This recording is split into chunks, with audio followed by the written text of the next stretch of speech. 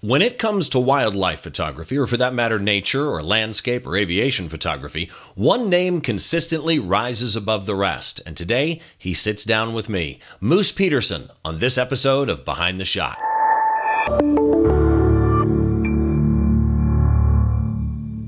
Hi, once again. Welcome to Behind the Shot, the show where we try and get inside the mind of great photographers by taking a closer look behind one of their shots from conception to completion, all the stories and challenges that happen in between. And we try and get a better understanding of why they make the choices that they do in any of their imagery. As usual, I'm your host, Steve Brazel. You can always find a blog post associated with any given episode over at the website. It's behindtheshot.tv. You can also always find me at stevebrazel.com. There's links to all my social media there. Before we get into today's episode, I just want to remind you that up until the end of January, I've got a contest running with Red River Paper, our December 6th episode with Carl Eric Vaslag. Carl Eric is a student at Santa Monica Photography Education Program, and Red River Paper has an education program where they participate with schools around the country, and we are giving away 10 Red River Paper sample packs, and one person gets the opportunity to win a custom 13 by 19 print of Carl Eric's picture, the one here in front of you, from Norway. Beautiful seascape image.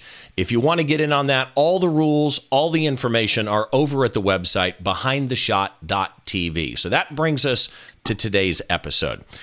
I don't know how to start by introducing today's guest. He is, in my mind, a legend. I'd like to welcome Moose Peterson to the show. How are you, sir?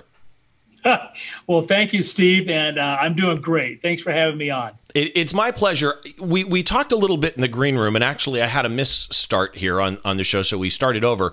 And in the first time I did this, I did say something to you I want to repeat now that we're going to get this on film, as it were. Okay. I learn more, I think, quite often from people who don't shoot my genre. Right, you're a nature and wildlife and landscape photographer, an aviation photographer, which I want to get into because I had a friend of mine who's a aviation photographer on a while ago.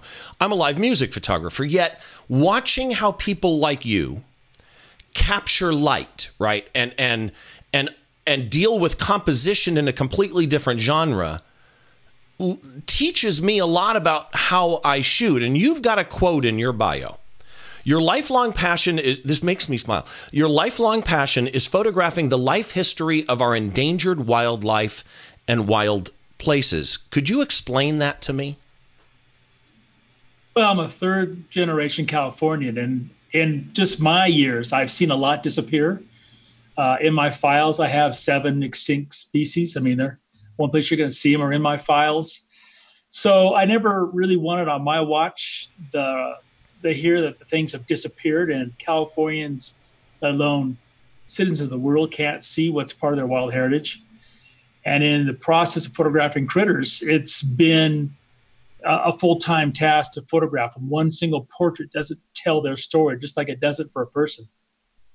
You know, it's interesting because you posted a picture today, the day that we're recording this, of a roadrunner. Yeah. Speaking of critters, and it's the cutest thing. I got to be honest; it's not what I expected a roadrunner to look like in a photograph. But you managed to capture these critters, as you call them, with such detail. When you look back at these pictures, where you have, as you say, members of the animal species that don't exist anymore, where does that lead you as you move forward to try and tell their story? Well, no matter what the subject happens to be, I think it's the responsibility of all photographers and the actual calling of photography itself to share your photographs. I mean, I'm not a coin collector. I don't take pictures to stick on my hard drive. And right. There they sit. They're meant to get out. So telling the story is a vital part of it. Now, that Roadrunner picture, like you mentioned, it really is the cutest thing. Well, what it's doing is it ran up on this hill in front on the sun, because there's a bunch of ants there. The ants crawl up into it, and the ants go through and they clean the lice out of its feathers. It's called anting. So that's what you said that, and I'm like, I don't understand what that means. So it's basic biology. Now, one of the things that I do with my photography is, first, as you mentioned, light is everything. Light is what grabs your attention, moves your eye through the frame, tells the story. But you have to be able to know the story to tell it. So whether it's critters or a landscape or an aircraft, understanding that story or the back end, to me, is essential in telling the story. And then getting it out there, getting people, pique their interest to make them stop and look. That's the role of light. If you've done it correctly, it not only tells the story, but grabs the heartstring and reels the person in. So that's really kind of the key. Yeah, and that kind of is the common thread in your pictures is, again, following you and not being, I'm like the furthest thing from a critter, wildlife, landscape photographer. I've tried it. I'm just really not good at it. And when I see people with your type of imagery, and it's not just that genre, actually, it's not the wildlife landscape alone. It's really kind of a thread through all your stuff, your aviation stuff too. Is your use of light really, it tells a story in a way that pulls the viewer in. And I'm curious with the aviation photography, because your background obviously is the wildlife and the nature stuff, right? Landscape. What led to the aviation wing of this? It wasn't like, it's like anything in my life. It wasn't like I said, I'm going to go do this, and I went and did it. It's just the way life unfolded. With aviation, first, my father was in the Air Force, World War II in Korea. Oh, so same here. I was already like, he was in a B-29, heard the stories. So he and back then his buddies, which I didn't realize, World War II vets, would tell stories, and that implanted itself somewhere in my subconscious. So when I had the opportunity back when the D3 was first released to go up and volunteer to work in the Nikon booth at the Reno Air Races, it just all clicked for me. It's you got an aircraft that's 50 feet away doing 400 miles an hour, and I was shooting with a 500 F4 and a D3. The adrenaline gets pumping. The success for me was relatively easy because it's panning.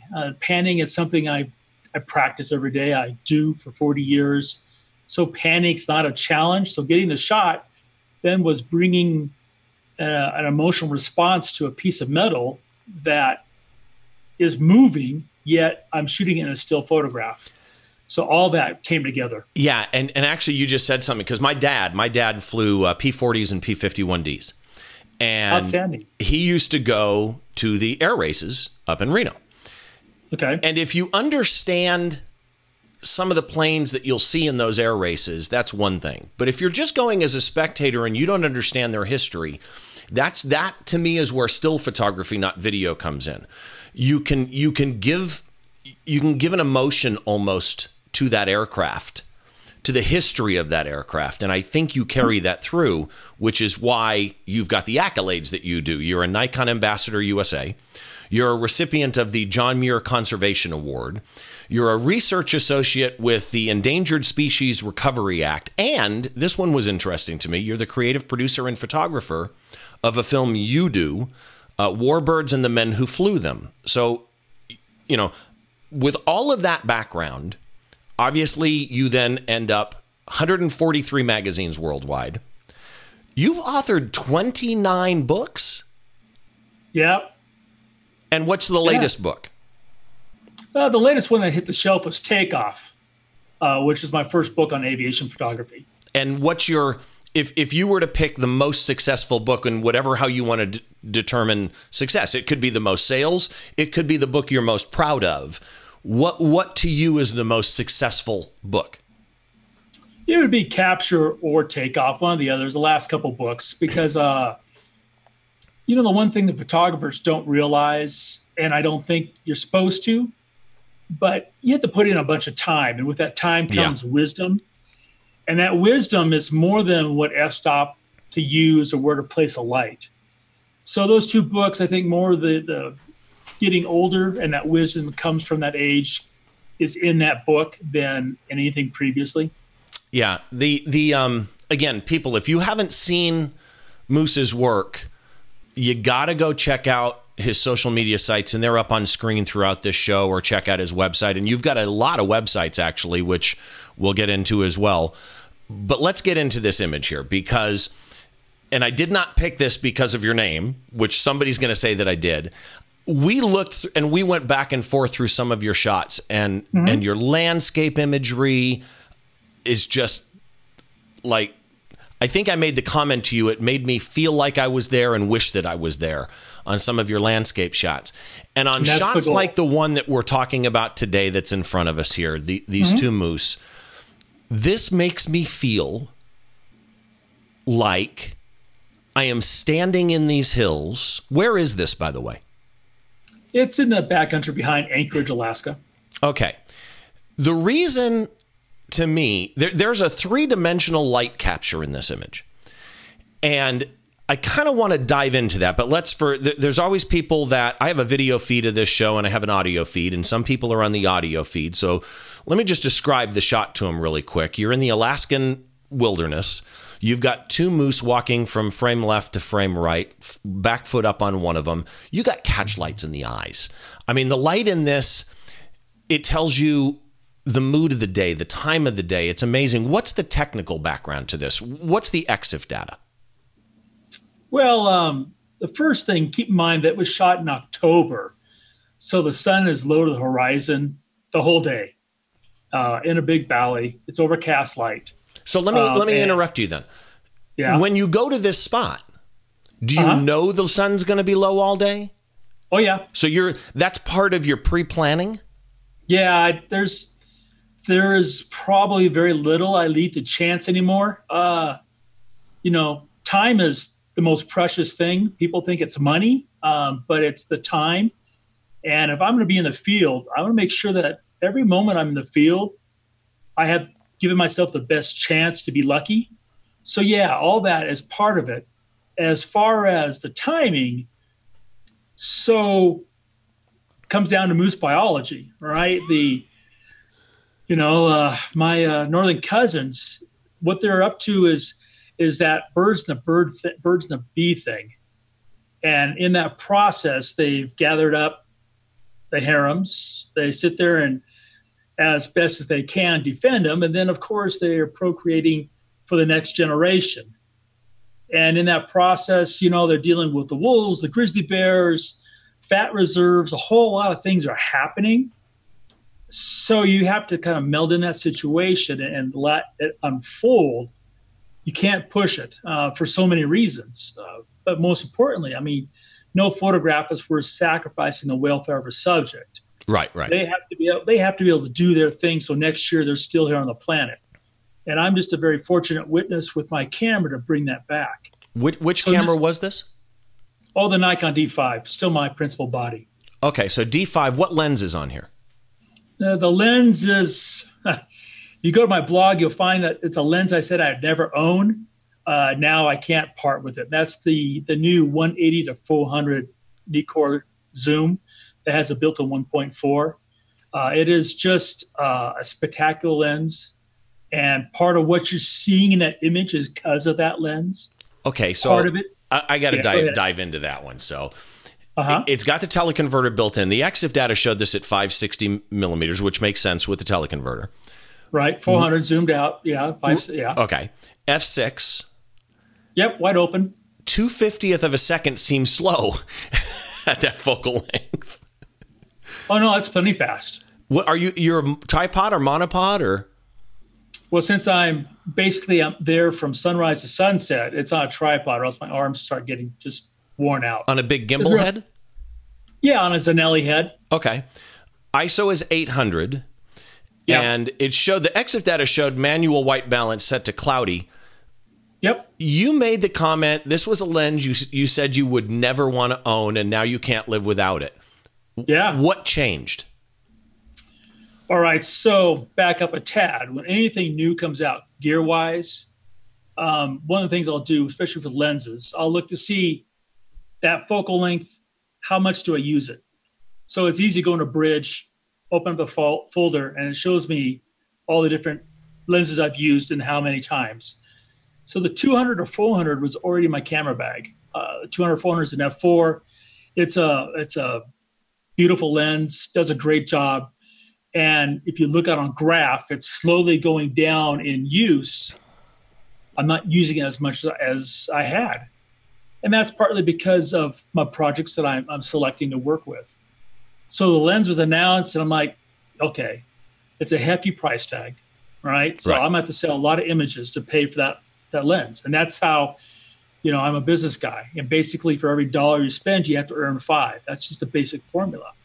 So it's a lot of money that lens is going to have to earn for me. Okay, so that's part of the calculation. Next, what problems will it solve?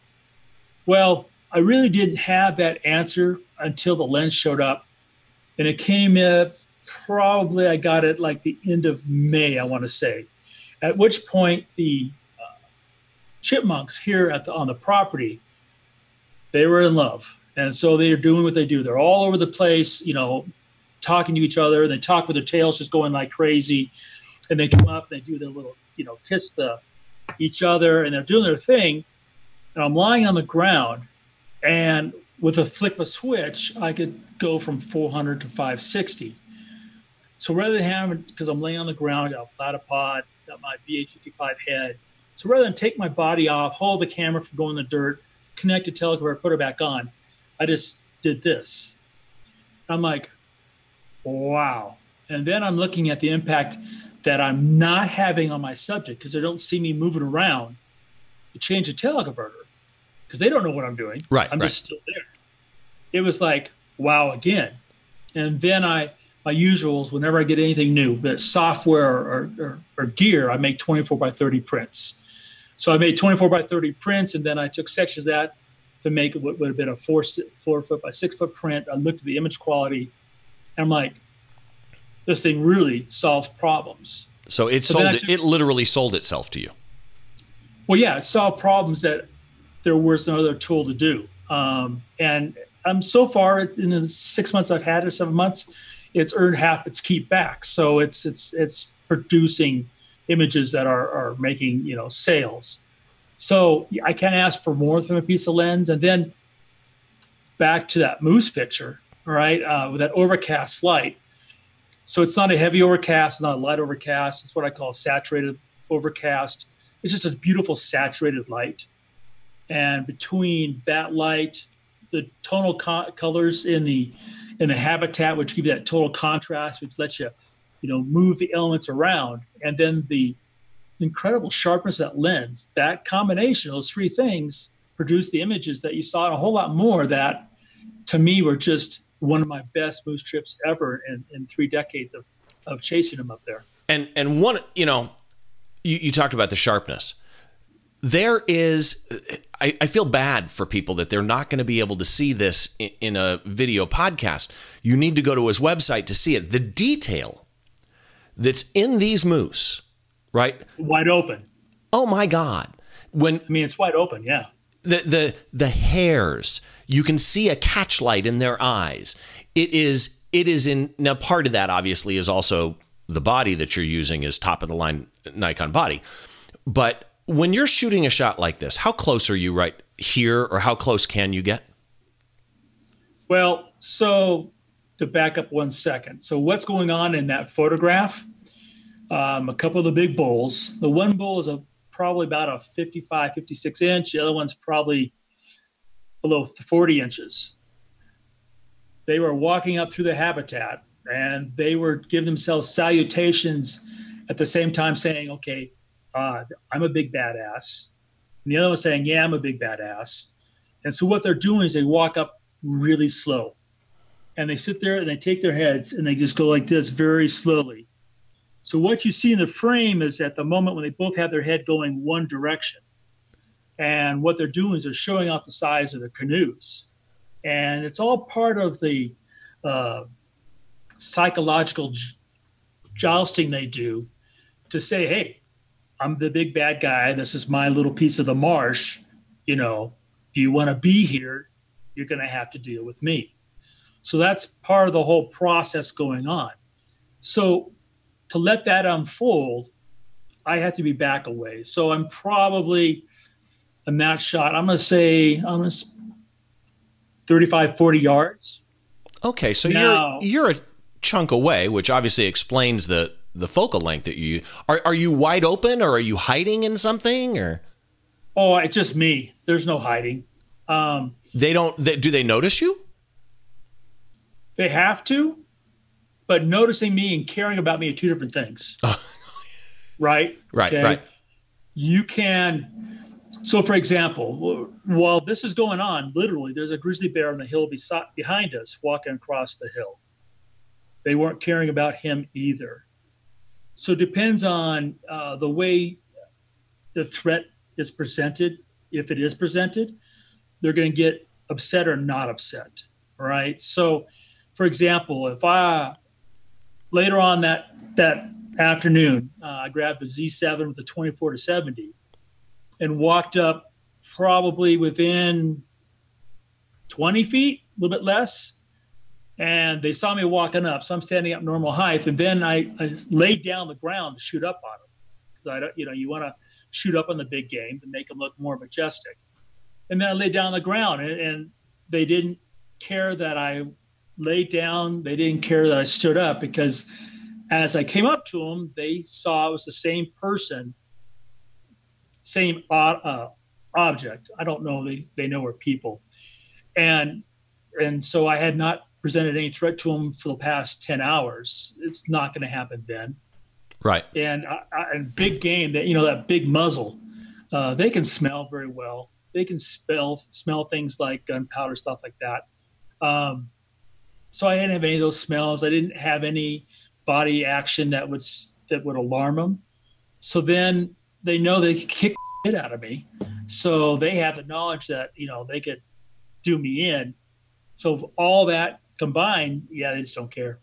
Interesting. Really. So that, your mic level is kind of going up and down. I'm not sure why, but if it's position, maybe.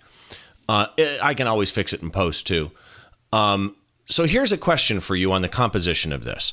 They're coming left to right. When you went to this location, I'm assuming in advance they're going to come from that side. You have no clue. Did you even know they'd walk through here, or was this a crapshoot? So I know they're going to be in the valley. They've been in that valley for decades and decades and decades. It's not like that's a given. All right. Okay. It's sex driven, right? So wherever the cows happen to wander, and wherever happens to be a cow that moans and I'm not going to try to imitate it, but a suggestive moan that tells them they're receptive, then the bulls kind of go, yeah, I'm going over there. Okay. Okay. So I pick an OP where I can watch what's going on, and they're just burning calories like crazy. The moose are just burning calories. So they probably are laying down, sleeping 4 to 5 hours out of the day we have. They're active when we first get there. So we get to see where they bed down. We watch where they bed down, then we watch them for hours. So we literally take chairs with us up there. We sit at the chairs. We're just camped as well, looking left and right, watching what's going on. I have my beautiful bride Sharon with me, who's got great eyes, who's watching and telling me what she's seeing as well. And then we watch the bulls get up, at which point they kind of browse, they drink a little bit, and those big antlers, that's literally a big radar dish. And you watch their ears. Their ears are constantly turning because they're listening to the moans of the cows, right, to see who are receptive. And then based on what they think they're hearing, they act. So the biologists I've worked with for all these decades have said I've got the Doolittle factor. Whatever it is, I see the sign, I see the biology unfolding, I watch what's going on, I connect the dots, so I tend more often than not to be in the right place at the right time with what I call planned luck. One of the things I love about this image is the composition. They've got the nose room in front of them. They're into the scene in such a way that it's not just the landscape nature of it that makes it feel like you're there. It's the position of the subjects in the frame that makes you feel like I'm doing this on a video podcast. It makes no sense. Like you know what I mean though? Like you can breathe that air. when you're shooting like this, are you just shooting wide or are you trying to compose in camera? I arrange all the elements every time I push the button. There's no hit or miss or guess. It's not luck. It is, I'm arranging the elements based on that. And the one thing that if you were to shoot with me that most people are surprised and shoot with me is the times I don't take a picture. They see things, they go, that should be a picture. And why, am I not shooting? That's because what I'm seeing in the viewfinder is not a story. It's not a photograph. You kind of touched on it earlier. I don't want to take pictures that says I was here. Okay. I need to take pictures that say you need to be here. And that part of that fine line is knowing when not to take the picture. And that, I don't want to say discipline, but not taking that picture means that your mind is ready for when the picture does happen and the camera's ready for when the picture's ready to happen. And then the photograph happens. And lucky for me that those things come out and the response you have to that photograph means that at that moment I was successful in that storytelling. Okay, and that makes a ton of sense. Now, when you go out shooting, what time of day is this shot? It's probably close to about 4 p.m. because the light's gone around 4:20, 4:30. Okay, but you said that the sun is low in the horizon all day long, but in a normal situation to shoot the type of wildlife that you do you only try to shoot dawn dusk? Or, I mean, do you go out at 12 noon? The critters don't know anything about photography. They don't really care about harsh shadows, that kind of stuff. They just do their thing. So they're doing their thing. I'm not doing my thing. Yeah. Okay. That makes sense. That makes total sense. So for your normal workflow, you get back from a shoot, you've gone to Alaska, whatever the case, you come back, you sit down in front of your machine. What is your normal workflow for importing your images, culling your images, and editing? Okay, so it's almost all the same, but one thing for critters, they never see Photoshop. What you see is what I shot. And none of my photographs. Why is that? I work with biologists. What I collect is data, even though it's anecdotal. So you treat it journalistically? Scientifically. Okay. Like I've been trained, which is not the same for my landscape or aviation work. But the workflow is pretty simple. The card comes into Photomechanic. Images are ingested. There they are. Okay. And literally as fast as I click, I go through them. If it's sharp, it's kept. If it's out of focus, it's deleted. And that's it. And I go through them that fast. In that process, there'll be pictures that I'll tag because I like them. And other than that, I go through them as fast as I can. An average day shoot for me is probably 4,000 to 6,000 images. Really? Yeah. Okay, so see, and I'm a Photomechanic user. Photomechanic changed my entire workflow just on its speed alone, because you literally can go arrow, arrow, arrow, arrow, one. If you haven't used Photomechanic, people, seriously, and you just missed their once a year sale too, by the way. So you go through as fast as you can. You do that. Then do you bring them into a Lightroom or? I don't use Lightroom. No. So those images that I want to finish, and I use that word very distinctly because I'm not into fixed mode. Fixed mode, you don't see my pictures are in fixed mode. Okay. I finish them. So for critters, it's no big deal. I'm using Adobe Camera Raw. So I do in Photomechanic, it is Command E. It comes into Adobe Camera Raw. I click open and I save it. I'm done. And you do all the edit in Camera Raw? All the editing is done in the camera. So Camera Raw really is just your export mechanism.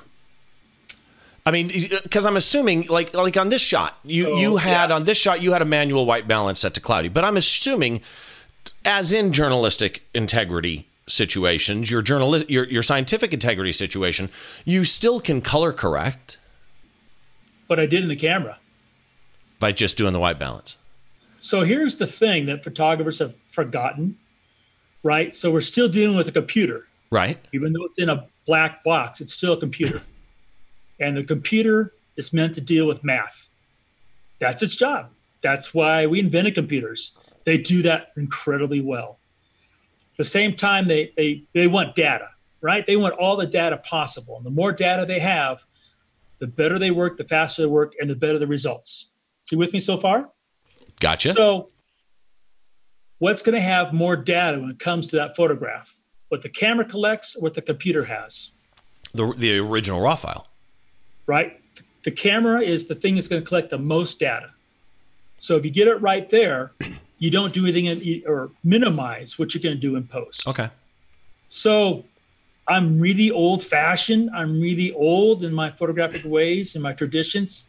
Photography is a craftsmanship kind of proposition where you have the right tools that you assemble and put together, and you go click, and it should be done.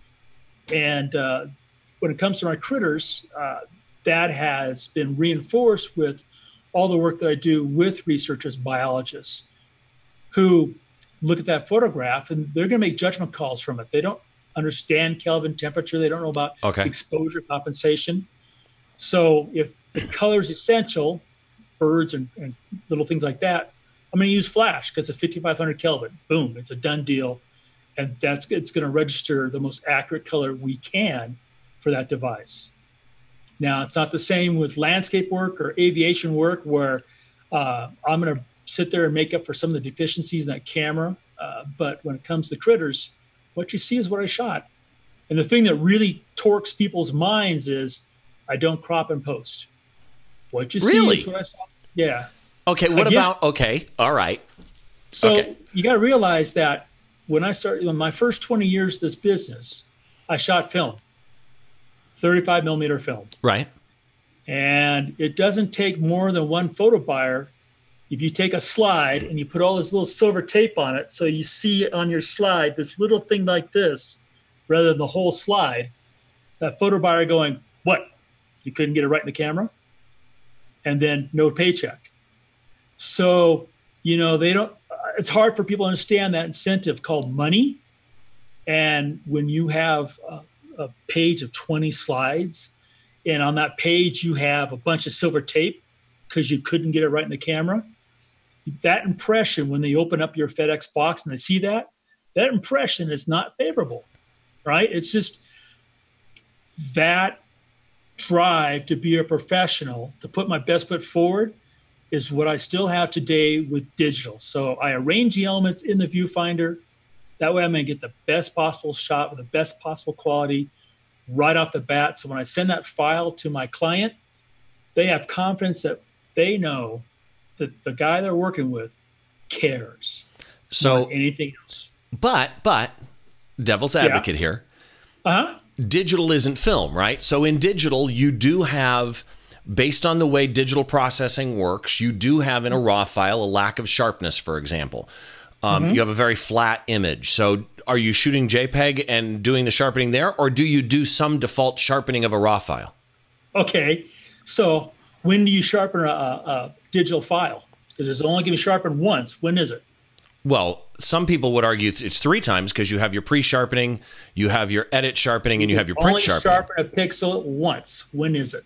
I would say that you're going to do it on the raw file at the beginning in the camera. With the lens.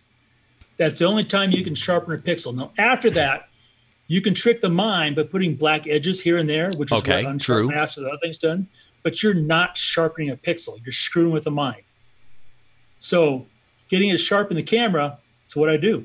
It's what I've always done. Yeah, you do it really well, my friend. You do it amazingly well. So, so all those things are true, and understand that I don't hold anybody to my standards, okay? But understand that when your image and my image hits that photo buyer's desk and mine's come out of the camera the way it has, and that other one might have been dealt with in post to get the cropping and the sharpness, which one's going to fall apart on the press and which one's not, and who's going to have that photo buyer call them again next week saying, I want more of your pictures. Right. That's why I'm still here after 40 years. Yeah. And amazingly good at it. So you did mention, though, that your landscape and your aviation stuff, you will edit in a Photoshop or something. In fact, in the Kelby One 12 Days of Christmas, some of your Nick recipes were in there, which I have not opened yet. I need to do so. I downloaded them, though. So obviously you do use Nik, which is still one of my favorite, and I repurchased it when DxO bought it. Your basic workflow is Photoshop when you're working on an aviation or landscape image? It comes in through Adobe Camera Raw, and probably 99% of what I'm going to do will be in Adobe Camera Raw. And the last thing in Photoshop will be kiss it with Nik. Since Pro Contrast is something that came out of my mind way back when it was in San Diego, you know, that Pro Contrast, something I use Your a lot. response? Okay, so then I have to say thank you. And I've said this on multiple shows before. The one thing I love, I mean, there's a bunch. I love Color Effects, the suite, and I love Silver Effects. But the one plugin that I will go to thinking, you know what, that's pretty much done, but let's just go play and see. And I'll pull it up and I'll use Pro Contrast and realize, oh, it wasn't done. I was part of the team on Pro Contrast, yeah. Oh my gosh, man. Mm-hmm. And tonal contrast, both of those. Yeah, okay. Yeah, if you have not repurchased DxO's version of Nik software, go do it. Just for the Pro Contrast alone, it will take an image. You know what I mean, because you've worked on it. It will take an image that you honestly think is done.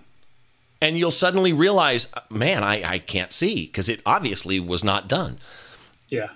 If you were to give a tip, there's a lot of people who go out and travel on vacation, and they go to the national parks and, you know, try and photograph wildlife. And sometimes they succeed and sometimes they don't. Same person, right? To get those hits up higher, to get more successes and less of the misses, what's your tip? Time. Photographers don't give themselves time. They put too much pressure on themselves to deliver right now. They worry too much about failure, where I actually embrace in failure. I don't post my failures, but I do embrace them. I learn from them. And at the same time, realize that no matter what will happen, the sun will come up tomorrow. You can shoot again. Wildlife photography is you got to have a passion for it. You got to love what you're doing. You got to love that critter that's sharing its life with you. And you've got to be willing to give yourself a little bit into that whole process and take an emotional stake. And that emotional stake often can hurt, but that's part of the process.